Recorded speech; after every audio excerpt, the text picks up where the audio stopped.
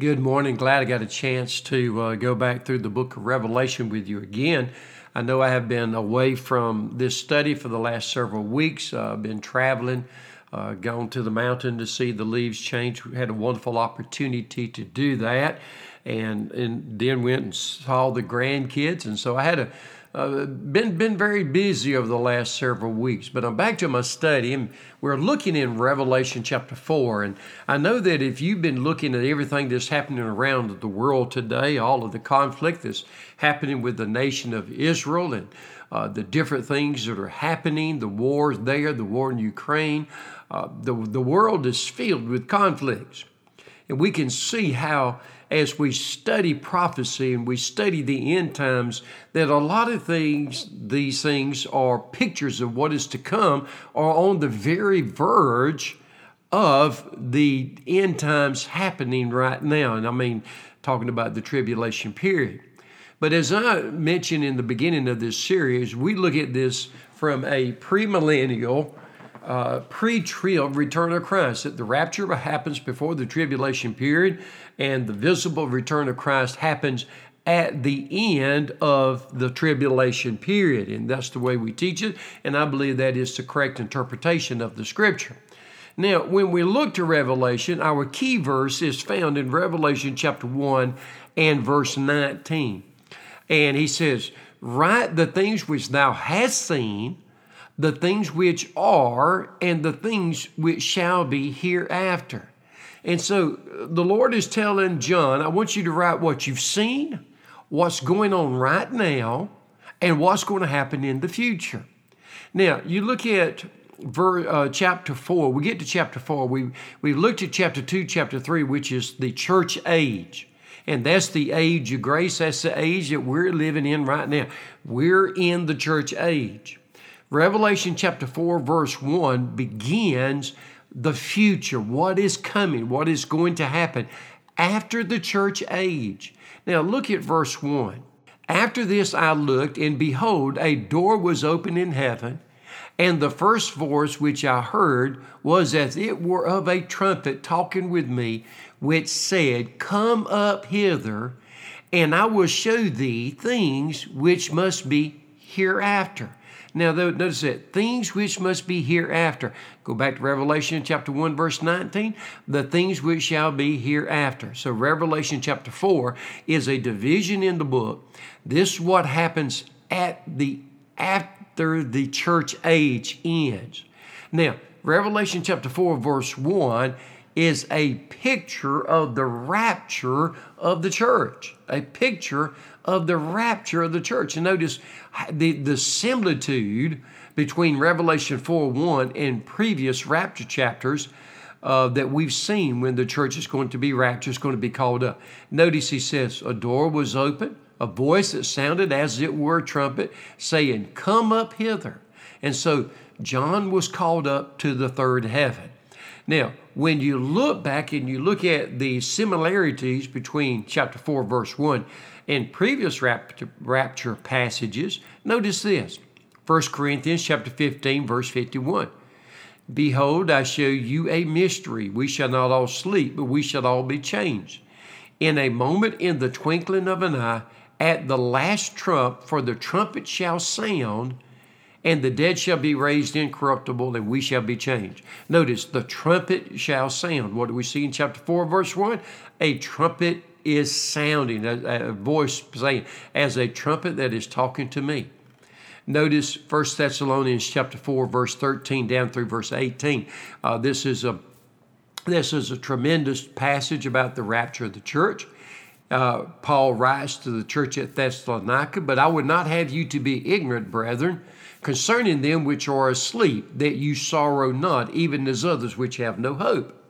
For if we believe that Jesus died and rose again, even so them also which sleep in Jesus will God bring with him." In other words, those that already died in the Lord. The Bible talks about absent from the body, be present with the Lord. So the ones that have died, when my father went home to be with the Lord, he went into the presence of God. To be absent from the bodies, to be present with the Lord. And at that time, the rapture of the church, he will bring those who have died in Christ back with him. Notice what the next verse. For this we say unto you by the word of the Lord, that we which are alive and remain unto the coming of the Lord shall not prevent them which are asleep. In other words, those who have died in Christ, those who have gone to their rest.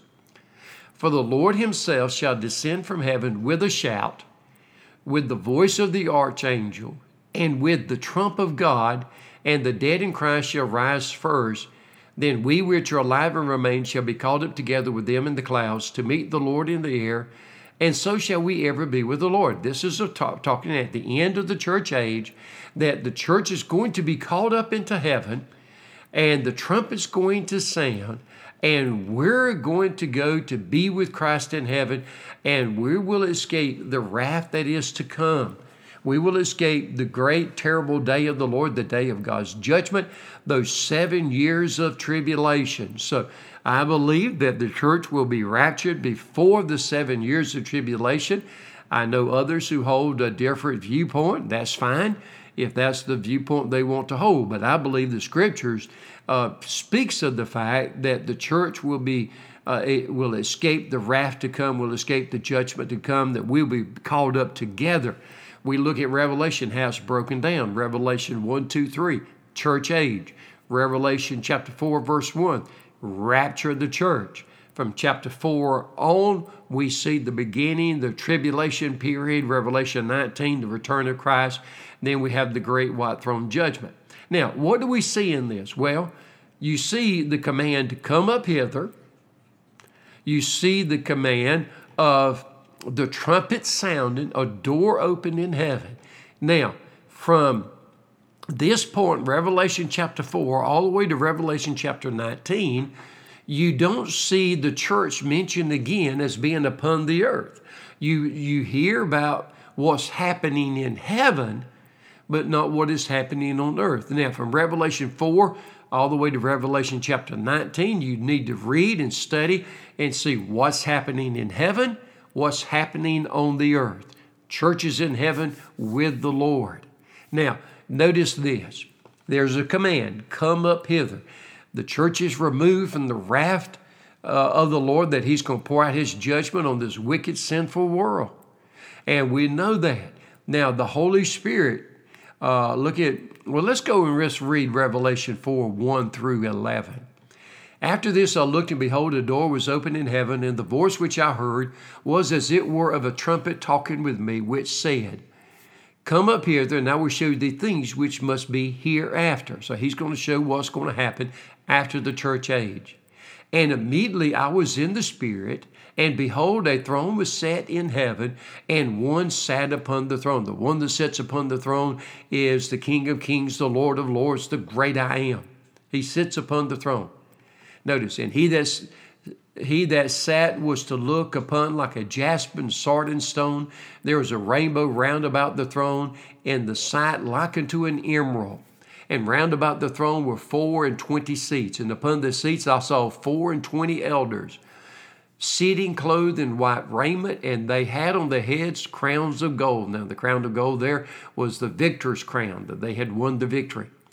And out of the throne proceeded lightnings, thunderings, voices, and there were 7 lamps of fire burning before the throne, which are the 7 spirits of God.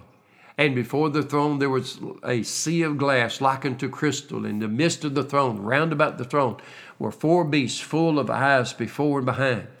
And the first beast was like a lion, and the second beast like a calf. The third beast had the face as a man, and the fourth beast was like a flying eagle.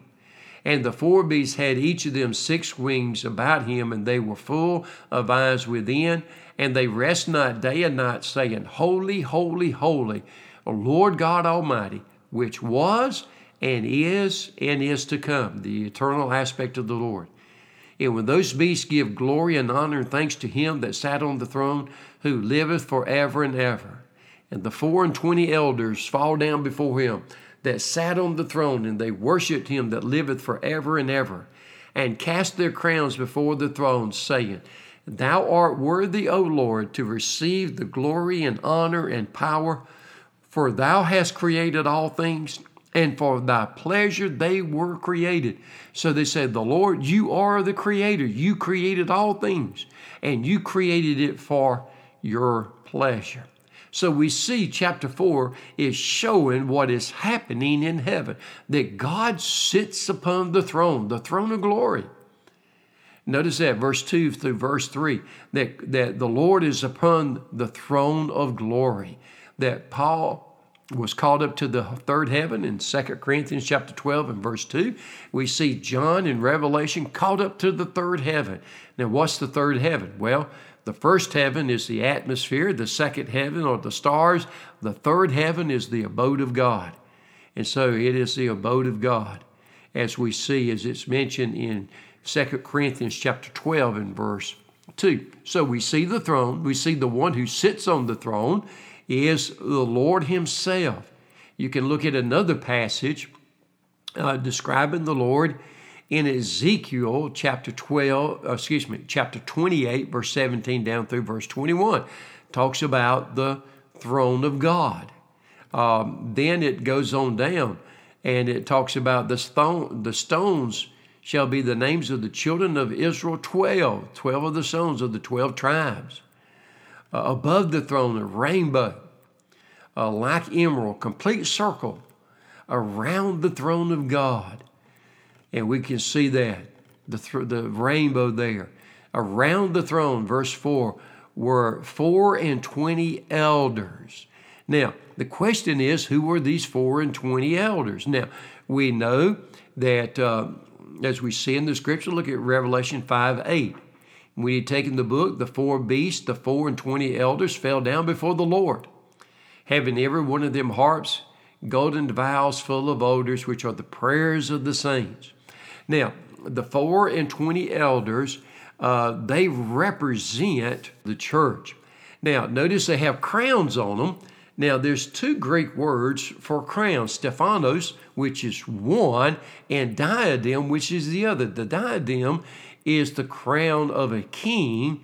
Stephanos is the crown of a victor, someone who has received a prize for winning the race. And that's the crown that these elders have, is the crown of the victor, that they won the race. You know, it talks about that we are to run the race with patience, that we're to finish the race, that we are to strive for the mastery, that we can receive a crown. Matter of fact, in the scriptures, it talks about 5 different crowns that the Christian can earn. One is an incorruptible crown, found in 1 Corinthians 9:25. A crown of rejoicing, found in 1 Thessalonians 2:19 and 20. The crown of righteousness, which is found in 2 Timothy chapter 4, verse 8. The crown of life in James 1:12, those that overcome temptation.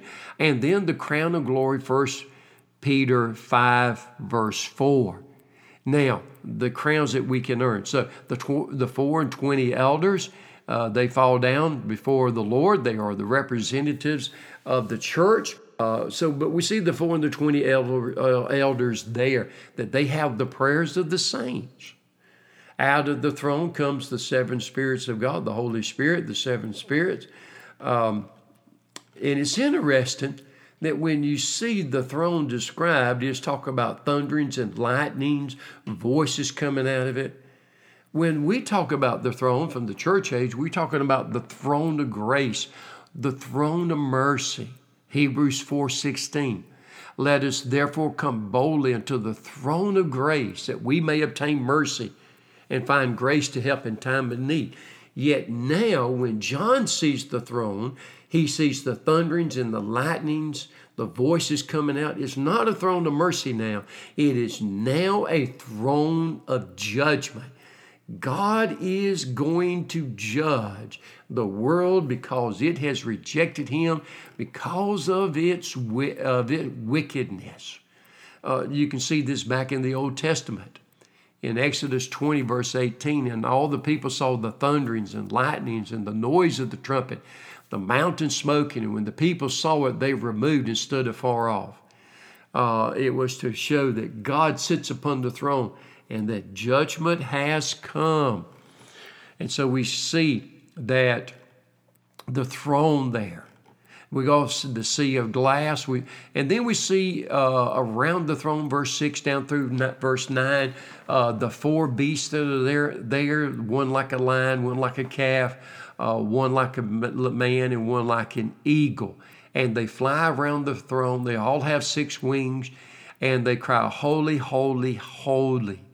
We see this also in Ezekiel chapter 1. You can see chapter 1, verse 4, and I looked, and behold, a whirlwind came out of the north, a great cloud, and the fire enfolding itself, and the brightness was about it, and out of the mist a color of amber out of the midst of the fire.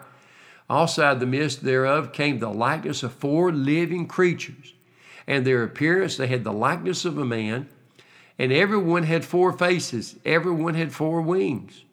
And it talks about the sides and everything. You can go ahead and read that, see that.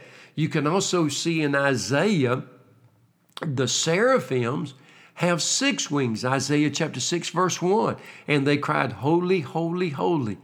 And so these are the seraphims, the angels around the throne of God, proclaiming the holiness of God.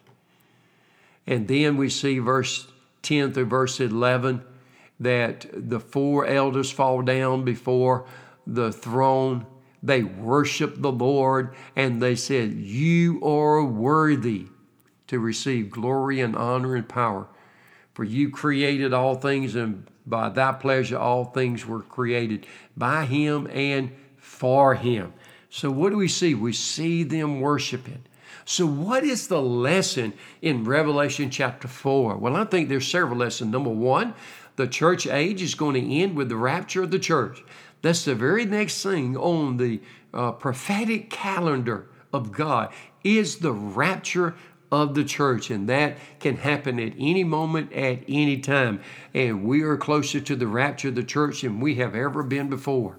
And we need to see that. You need to be ready. You need to be prepared to meet the Lord. You don't know when the Lord's coming back, and you don't know when your life's going to end. Nobody's promised tomorrow. You need to be ready to meet the Lord today. And the way that we meet God today is by accepting the Lord Jesus Christ as our Lord and our Savior, placing our faith and trust in Him, accepting the gift that He has given us of eternal life, that He purchased on the cross of Calvary. His blood was shed for the forgiveness of our sins.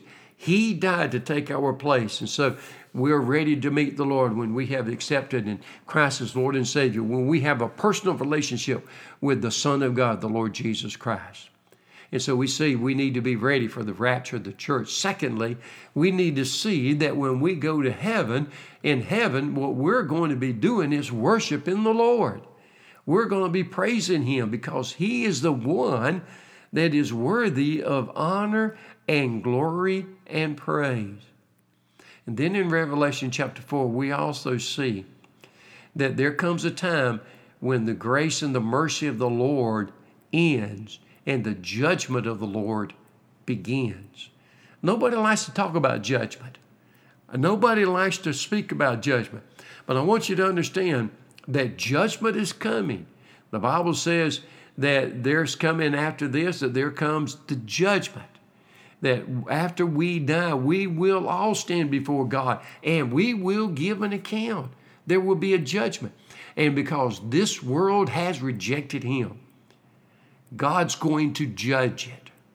And He's going to judge them for their wickedness. And so we're going to look at the next, what happens when God pours out His judgment on this world, when we start looking into the rest of Revelation. And we're going to see that great tribulation period when God judges the world because of its wickedness and its sin. Now, whose fault is it? It's man's fault. Why? Because man has rejected Christ. God has given them an opportunity to come to Him, yet they reject it. You go back in Genesis and you study about the flood when God judged the world because of its sin. The first time, because of the flood, what do you see? That it took Noah 120 years to build the ark. and he was a preacher of righteousness. And God gave them 120 years to repent, yet they did not. So what do we need to do today? We need to repent of our sins, and we need to turn to Christ, because that day of judgment is coming. Not because I said it, but because God said it. Because the Lord said this is what's going to happen. He will judge sin. So we must repent of it. We must turn from it. And we need to turn to the Lord. And I believe that as we see, and whenever we look in the Word of God, when we understand the day of the Lord is coming, that it ought to prompt us to live holy lives before the Lord, so that at a moment's notice we are ready to meet Him. So the question today is this: if Christ came back today, are you ready to meet Him? Let's be found waiting. Let's be found ready to see our Savior. I hope you have a great day.